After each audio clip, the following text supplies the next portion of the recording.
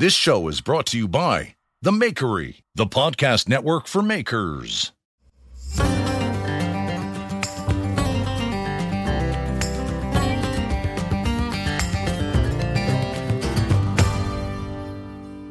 Hey guys, Jeremy here with Simple Little Life, and welcome to episode number 19 of the Simple Little Life podcast. I hope you are doing well. Hopefully you have had a wonderful weekend and a good start to your work week. Hopefully the daylight savings switcheroo hasn't got you too messed up. You know, I don't know why we still continue with this daylight saving thing, and I know some places don't. I commend those of you who have given it up. I understand kind of looking at the history of it a bit, you know, maybe one of the reasons they wanted to do it was to save, fuel on having to burn lamps or something like that. But I think in the day and age that we live in, it doesn't make sense to just arbitrarily move the clocks around.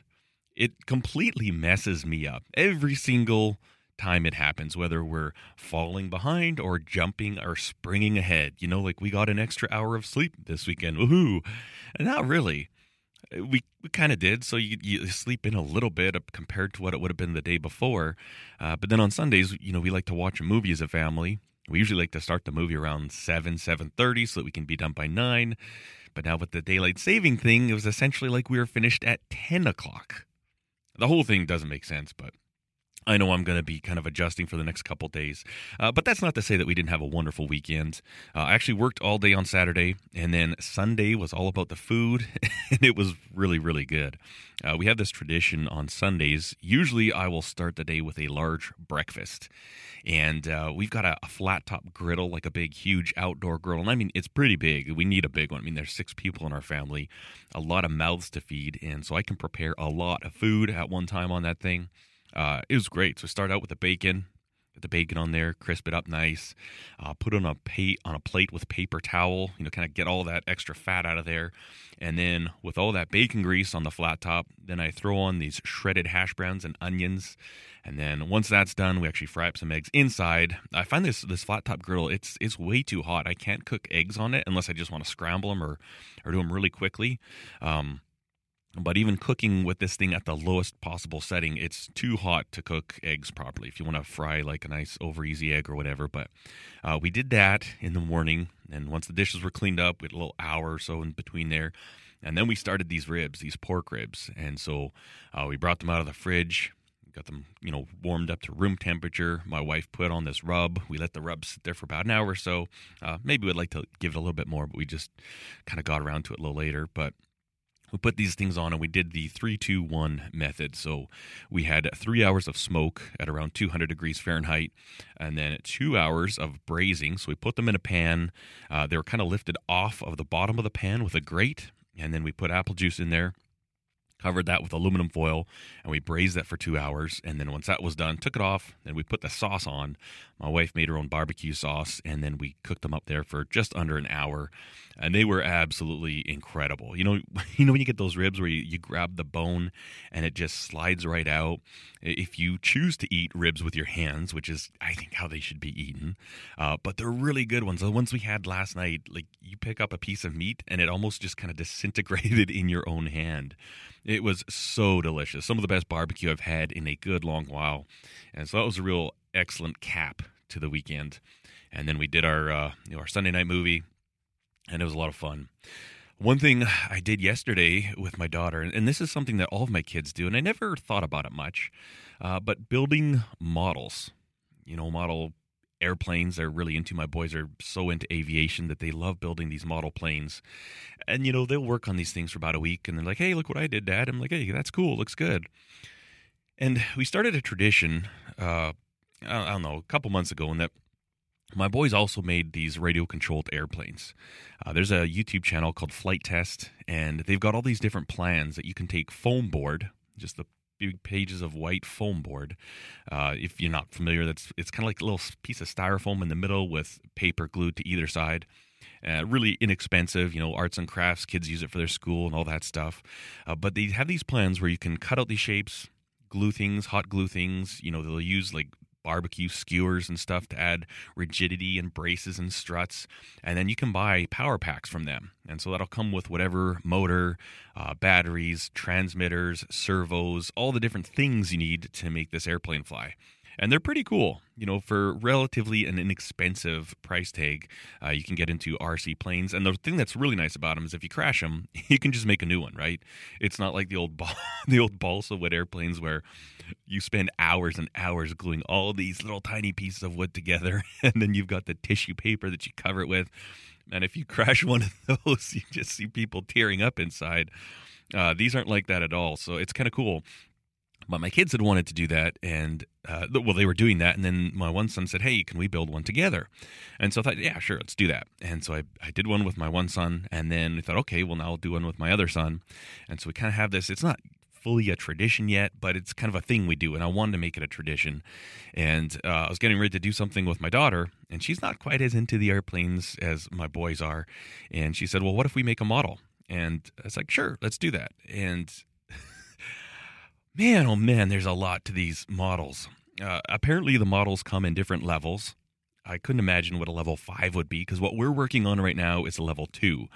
I guess my son's kind of educated me that different brands are kind of known for being more hard or more challenging than other brands. But my daughter and I started on this model yesterday, and I'm not joking. There's parts that I'm painting that are about 1/8 of an inch by 1/8 of an inch. And I have to paint this little part and let that dry, and then I have to glue it to another part. We're working on, actually, it's going to be an airplane. I forget which bomber it is, but it's one of the World War I bomber. No, World War II bomber. I don't know for sure. But we're working, it wouldn't be World War I, but we're working on these parts, and we're making the seat. And it is incredible how much detail there is in this seat. This seat is like smaller than my thumb. And there's literally, you take one side of the seat and the other side of the seat, and then what would essentially be like the pan, you glue these 3 parts together. And then you glue little tiny controls on there. Some of these little controls are like thinner than like a mechanical pencil lead. It is unbelievable how small and how tedious this work is. And it made me realize, like, I never gave any credit to my kids doing these models. I'm like, oh, yeah, that looks good. Good job, buddy. Nice model. Not knowing what actually has gone into that. It is unbelievable. And these are skills that I do not have. I don't have, like, microfine motor skills in these areas. It's funny because my kids are far superior at this stuff than I am. I think if you got good at building models and you did it regularly, you could be that person, in the mall that could write people's names on a grain of rice. Like it is absolutely nuts. And my goodness, I find it very, very challenging.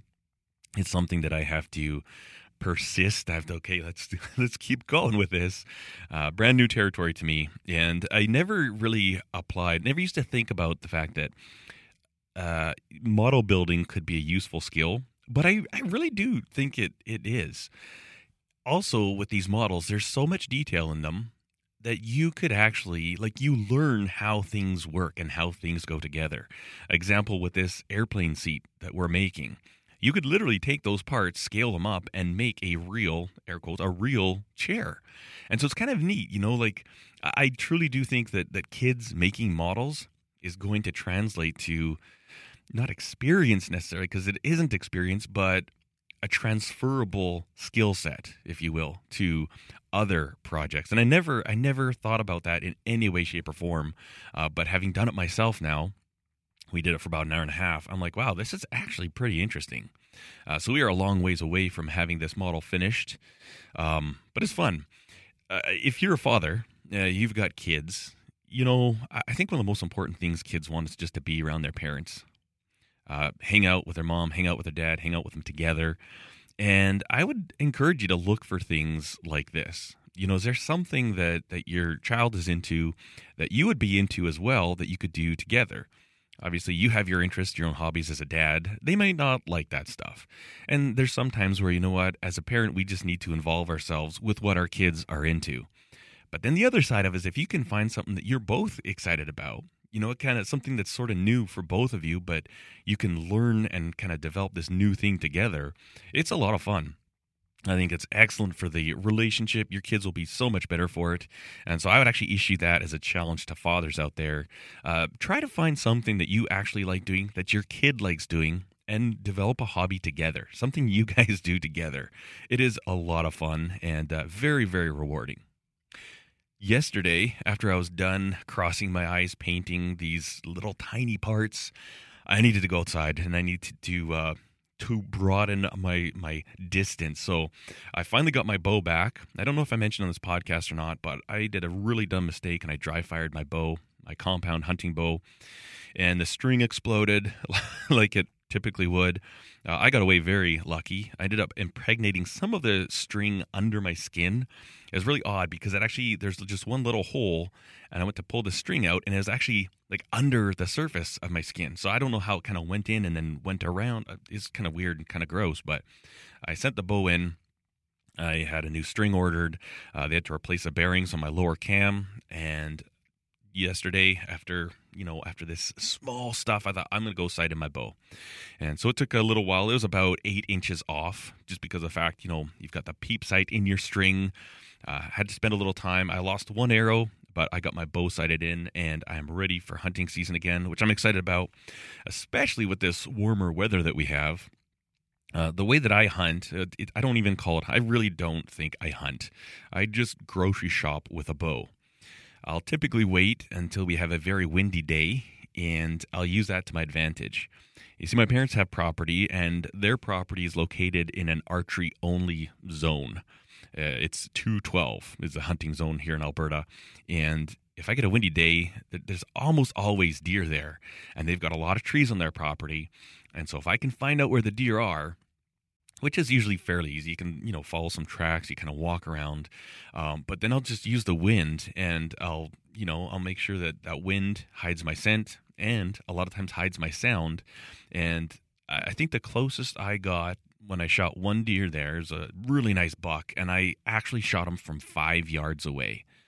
And so that's the kind of how easy it can be if I do it the right way. You got the wind, and I can come in from the right angles and use the right trees and stuff. But I don't even wear camouflage when I hunt. I go out in jeans and a t-shirt or jacket, however cold it is, whatever. And I'm excited. So we got a couple of weeks left. At the end of November is when hunting season closes. And so I lost about a month with my bow being gone, but that was really nice to get it sighted in and get ready for it. So I'm looking forward to that coming up. So this past week, I released a YouTube video, and it was about a knife grinding jig that I made. And this jig was something that I'd never really seen before, and I'll kind of explain it to you real quickly. There's nothing to it. Essentially, it's a piece of 4-inch by 1/4-inch flat bar that's 14 inches long is what I cut it to. Right in the middle of that bar, I welded a piece of 1-inch by 1-inch steel square stock. And that comes out up about 8 or 9 inches. I actually didn't measure it. I just kind of marked the length that needed to be based on the knife that I wanted.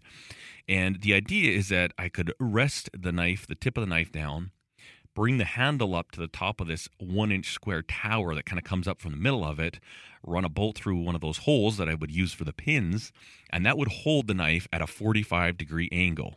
I've got a particular knife that I use, and I call it the barbecue knife, and I like my plunge line to be at 45 degrees. That does two things for me. One, cosmetically, I can match the 45-degree end, where the handle ends at that area. It's nice to have those lines kind of lining up. But the second thing it does, this is kind of a Western-style full-tang kitchen knife, and it allows me, with that 45 degrees, I can actually grind the entire cutting edge. The entire bottom of that blade can be ground thin.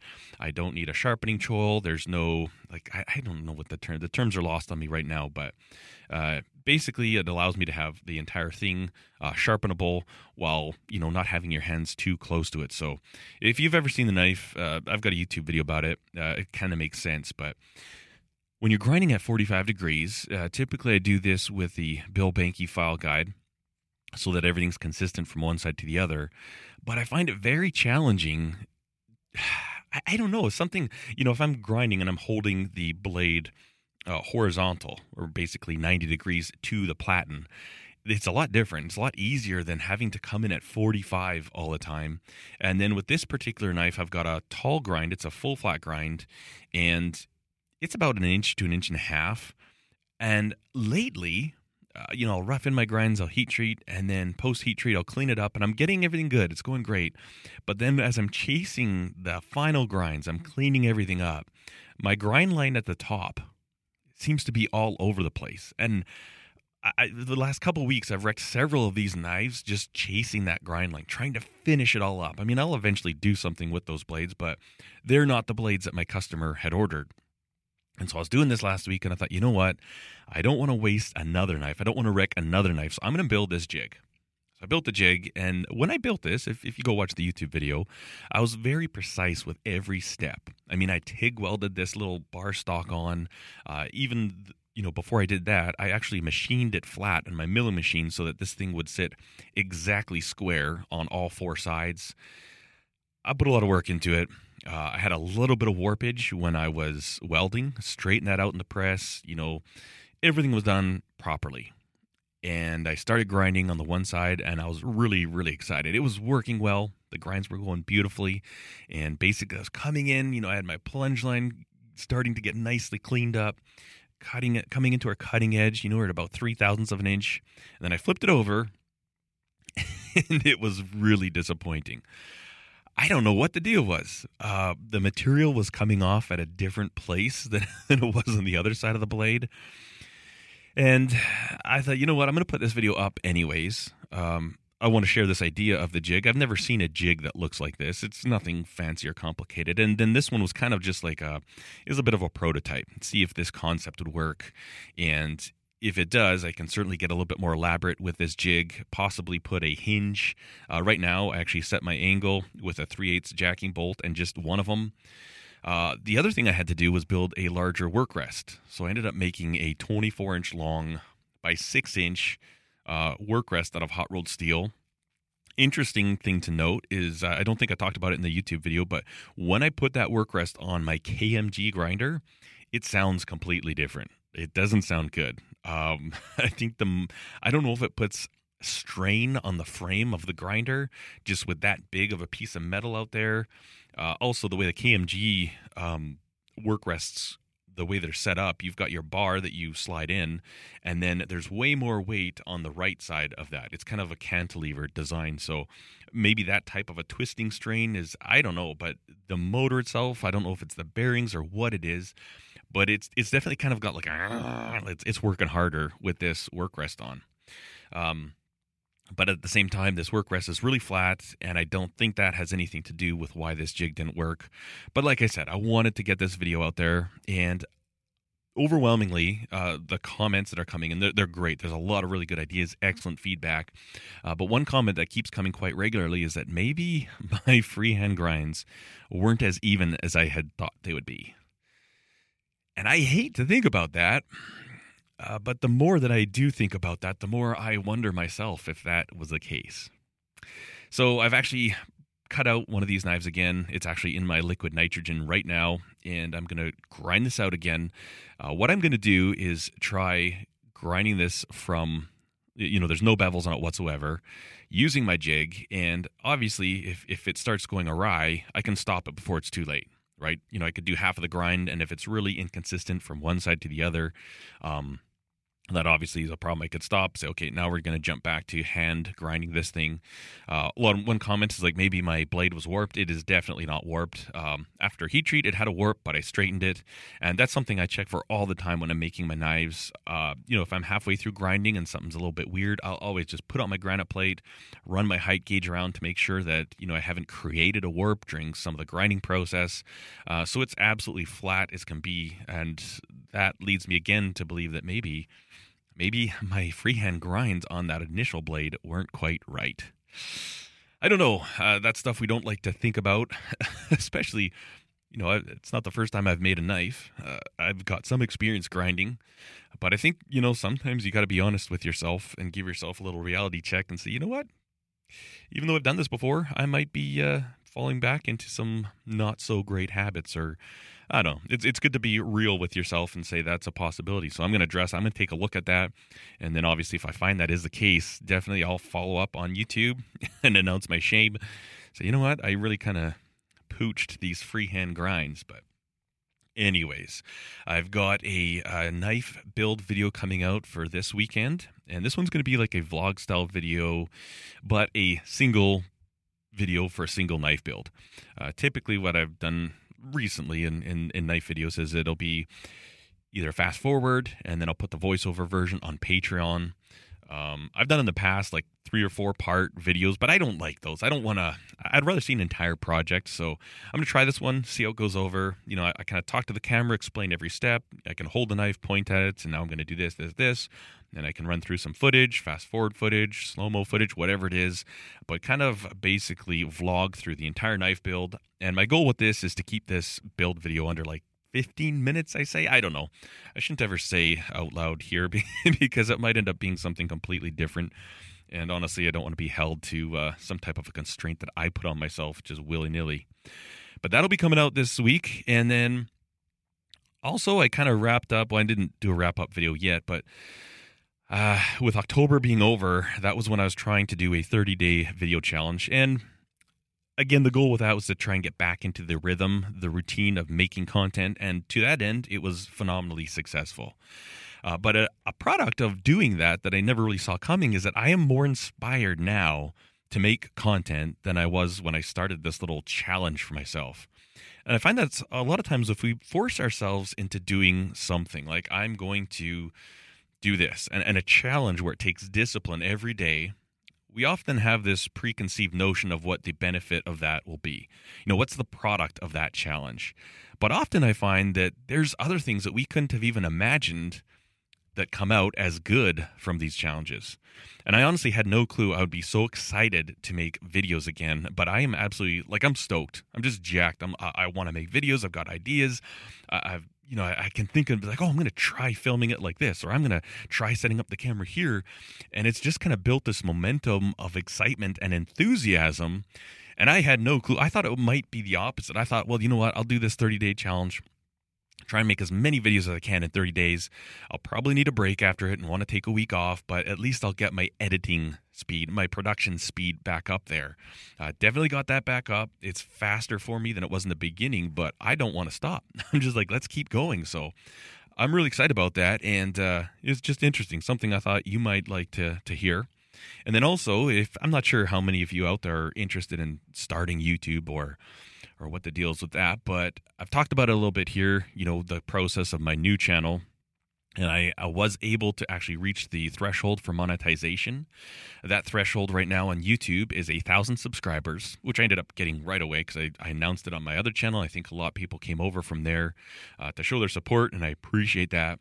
And then you also needed 4,000 hours of watch time within the last 12 months. And I think I had until May of next year to do that. And it's really interesting because if I had a spell where I was like making a lot of videos, you know, several videos in a week, obviously watch time goes up. And then I'll have a month where I just don't do anything with the channel. And obviously watch time goes down. And then with these last 30 days trying to create as much content as possible, I reached the threshold and I got a notification from YouTube saying, if you'd like, you can monetize your channel. Now, previously I'd mentioned on this podcast that I'm not going to monetize that channel, but I thought, you know what? Let me just see what this is about. I'd heard people talk about, I think Potato Jet had a second channel, and I remember he reached his threshold and he did a video about how long it took him to actually be able to monetize. So I thought, you know what? I wonder how long it takes now. So I pressed the button, said yes, inspect my channel, basically review it, see if it's good to monetize. And I did that in the morning, and by the evening, I was monetizable. I haven't actually turned monetization on any videos. And I know I'd mentioned I wasn't going to, but then again, this whole experiment with a second channel, I'm kind of curious what the CPM is on a channel that's not heavily knife making, more, shall we say, safe stuff. I know that on a knife making specific channel, like Simple Life is mostly knife related stuff. They don't sell as many ads because somehow YouTube has deemed that watching somebody make something with their hands that becomes an inherently useful object to all people on Earth. I mean, there's no one on Earth that exists better without a knife than with a knife. We all use knives. It's an incredibly useful tool, so many different versions of it, but somehow YouTube says that's not safe. advertisers don't want to advertise on that. So I'm curious if I were to monetize my second one, say some of the bicycle videos or something like that, what the CPM rating is on that. And that way I could know for myself. Say, yeah, as a matter of fact, I create this content on a completely different channel and it gets ad rates at this level, whereas the one about knife making stuff gets ads at this level. I'm very interested in that. I might do that. And then I might create some content specifically to monetize it, make some videos that I'm trying to get a lot of views. I don't know for sure, but I just figured I'd kind of share this. I've talked about it. I know there's a lot of folks out there thinking about getting into YouTube or kind of wondering what it's all about. And so this has been kind of interesting for me. I'll probably actually do a little video on my other channel, kind of going over some of the metrics to kind of explain to people how this is, from what I can tell, how YouTube is kind of working right now. Anyways, that was that 30-day challenge. I'm excited that's over, but I'm also excited to keep making content on both channels. Like I said, I've got this knife video coming up. I should finish that up this week. And we are getting really busy with the Christmas season, and I'm actually getting more excited. I know probably from here until the week before Christmas, I'll be working every single Saturday, and it's going to be long, long hours. Last year, we were getting up we're starting work at 6, and we're working till 8 or 9 at night, a lot of nights. Nights when our kids had stuff, we had to be in place in the evenings. We obviously couldn't do that, but it's going to be intense. But I'm actually really, really excited about it. I think I've made a lot of improvements with these processes that my wife does for these signs with tooling and all that stuff. So who knows? Every year it seems we come up with a new tool that we buy or a new process that really changes things. And maybe that's part of the reason why I'm so excited is that just like opportunities, you really grow when the pressure's on. When things are really hard and difficult, that's where you see where the weaknesses are and you can make improvements. And so I'm excited to see if we find that again. We find areas that you know what, this is just ridiculous. This is way too slow. How can we make it better? Every year, get better and better. I'd like to thank the sponsor of this episode, IsoTunes. If you like to listen to things, you probably do if you're listening to this, and you're working in your shop, you want to have your hearing saved, you've got loud machines, even on a drill press sometimes it's too obnoxious. You need some type of hearing protection, but at the same time, you want to be able to listen to your music or your podcasts. Well, IsoTunes are a wonderful solution. Bluetooth connectivity, they have a certain decibel reduction rating. They're not like sound canceling headphones. They just block out the sound. It's like a really high quality earplug stuck in your ear with a little tiny hole and just speakers designed to pump in whatever it is you want pumped in there at a comfortable and safe level. Particularly if I'm out mowing my lawn, we've got like 5 acres of lawn, and it can take up to 5 hours in the summertime to mow the grass. That is time wasted. Not time wasted. It needs to be done, but you're out there and it's dirty and it's dusty and you stink like grass and the sun's beating down. The job is so much more pleasant when you can just crank your favorite music, listen to your favorite podcasts, and IsoTunes allow you to do that, and they do it very, very well. They sent me a pair of these earplugs. I think, which ones are they? I forget what they are, but I had purchased previously the IsoTunes Pro, and I probably had them for about 2 years, and I used them almost every day in the shop. They've held up really well. There's no issues. They connect seamlessly. They stay connected. I don't ever have to go in there and reconnect, and I'm really, really happy with them. Definitely excellent products to use. So go check out IsoTunes. I'll put a link in the description to their website. They just want to kind of get their name out there and send us some product. And I'm using these ones. I've also got a new set that I'm really excited about for my boys to use because they they mow the lawn for me too sometimes. And I have actually let them use my other set with different ear tips. But then I'm stuck in the garage working away in silence. Don't want that. So 2 pairs is going to be really handy for our household. All right, back to the show. There's one other thing I kind of wanted to discuss, something I've been experimenting with, and this isn't really overly fantastically exciting, but work pants. I'm hard on work pants. I destroy work pants, particularly the crotch area, and I have no clue why. If I buy a pair of Wranglers, which, in theory, I think, okay, those are some good, rough and tumbly, rugged denim. 6 months. That's all I'll get out of them. 6 months. I've blown the crotch out of Wranglers sometimes in a month. I don't know why. I don't know what it is. It's not like I'm riding horses. It's not like I'm doing acrobatics. But somehow, everything, boom, 6 months, Carhartt's done. My wife will fix them. She'll mend them, but you can only mend a crotch so many times before it's completely gone. There's nothing there to grab onto to make the repair. I don't know what it is. Until now, some of the best pants I've actually found are the cheap jeans from Costco, like the Kirkland brand, the stretchy ones that are so fashionable. I've been wearing those for work lately, and they actually last really well. Like I said, I've tried Carhartts. I've had a lot of pair of Carhartts, a lot of Wranglers, and you pay that kind of money, and they last for 6 months. I'm like, oh, come on. But I remembered back to when I used to work in the States, and I would go to Walmart and buy Dickies pants, the original, the Dickies 874s. Those ones actually lasted quite well, and they've got a different fit. They're a little bit more relaxed. And I was on Amazon the other day. I don't know what I was looking for, but somehow I saw these Dickies, and I was like, you know what? I wonder if I should try these again. Now, the Walmarts that we have in Canada, they do sell Dickies, but they're not the same. I don't care what anybody says. They're just different. They fit different. They're cut different. But they also don't ever have my size in stock. You can get the waist as big as a highway if you need to. I mean, they've got like size whatever waist, but I can't get anything over 32-inch inseam. And the Dickies I typically like to run, or my pants, are usually like a 34 to a 36-inch inseam. Interesting with the Dickies, though, is that I ordered a set of 34, 36, and they came, and I couldn't even get the button closed. When I wear any other pants, my Levi's, Wranglers, anything, I'm a 34-inch waist.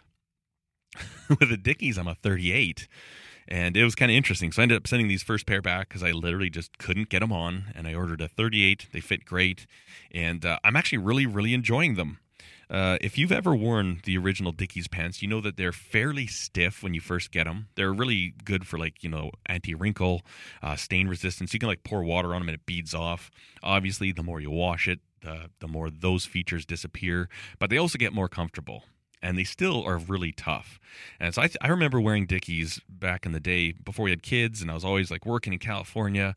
I'd wear them for 2 to 3 years, and they were still holding up. So I'm excited to give these a try. And the one thing with the Dickies, these original ones, there's no extra pockets, which I think is actually kind of a good thing. If you got Carhartts, it obviously depends on what you do. But for me, I work inside of my shop. I've got a very small area that I'm in, and typically I'm doing a specific task for a certain time, and then I'm on to the next task. When I used to work at airports, often I'd be servicing conveyors that are in between floors. And so at those times, I'm crawling up ladders, I'm up and down catwalks, above a ceiling of one floor, but below the floor of another. And the ability to have a lot of different tools on me was important. But with these Dickies, I don't have that option, which I actually like because I don't need to carry a lot of tools with me in what I do for a living now. Often I find if I've got those pockets, somehow they just get filled up. And I'll end up, having a few tools from one task, and I'll go to the next task, and I'll work the rest of the day with a few wrenches in my pockets that I don't need the rest of the day. And it kind of drives me nuts, and I'll catch myself. I'm like, why do I have these things in here? So that's one benefit to these types of pants. Again, it's not going to work for everybody, but that's a feature about them that I actually do enjoy. I appreciate the fact that I can't load these things up. They've got 2 pockets in the front, 2 pockets in the back, classic fit, and I'm hoping these things last me a little while. Hopefully I don't blow the crotch out of these in 3 weeks like I do on most pants, but I'll keep you updated as to how these things work. And they're fairly inexpensive. They're not cheap, not as cheap as a Costco jeans, which is going to be a hard sell for these, I guess, because when you pay $14 for a pair of jeans that lasts you for a year, it doesn't matter how terrible they look. That's a pretty tempting offer in my books. Anyways, I've got 2 recommendations for you this week. The first one I just actually thought of while I was recording this video, and that one is Red Beard Ops YouTube channel. He recently put out a video on how to get into knife making, and particularly the steps, the tools, and some of the processes as a beginner that you can use. The thing I like about this video is that he actually did, say you got the process of cutting out the profile of the knife. He showed it in different ways that you can do it. And he actually did it with different tools. So he's got one where, you kind of drill holes really close together and then cut out in between with a hacksaw and then clean that up with a file. Or you can jump to an angle grinder. And so as a resource for people that are looking to get into knife making, I think that is a fantastic video. And his channel is just really, really good. Very informative. Does a lot of really nice voiceover work. Super good guy. So I'm going to put a link to that in the show notes. The second one is a channel I actually just discovered this morning, actually. I got up really early to work out and watch YouTube. And you may have heard of this, but it's called Salvage Workshop. And I've only been through, I think, 2 of his videos. They're usually quite long that I'm noticing, like half-an-hour videos. But he does a lot of cool stuff. He's working on overhauling a big Caterpillar tracked loader. And so it's just kind of a mixture of the camera on and him kind of talking about what he's doing with the camera there, and then fast forward footage.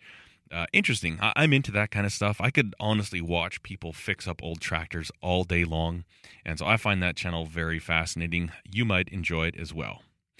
Well, I think that's pretty much going to wrap up this episode. I hope you guys have a wonderful week. Hopefully you guys have fun, find some inspiration in your shop, and again, I challenge you, if you've got children, look for ways you can do something with them, spend time with them, a hobby that you both enjoy. It's a lot of fun, very rewarding, and it's so easy to spend time together when it's something you're looking forward to, right? I mean, if my daughter wanted to do makeup and stuff, I would help her do that, but it's not something I would have a personal interest in. When you can find these hobbies that you're both excited about, it's just so easy, and it's a lot of fun. Thanks for listening, guys. Check out all the other shows on the Makery Network. A lot of great content out there, and we will see you in the next episode. Cheers. If you like this show, take a look at our other shows made for makers just like you at www.makery.network.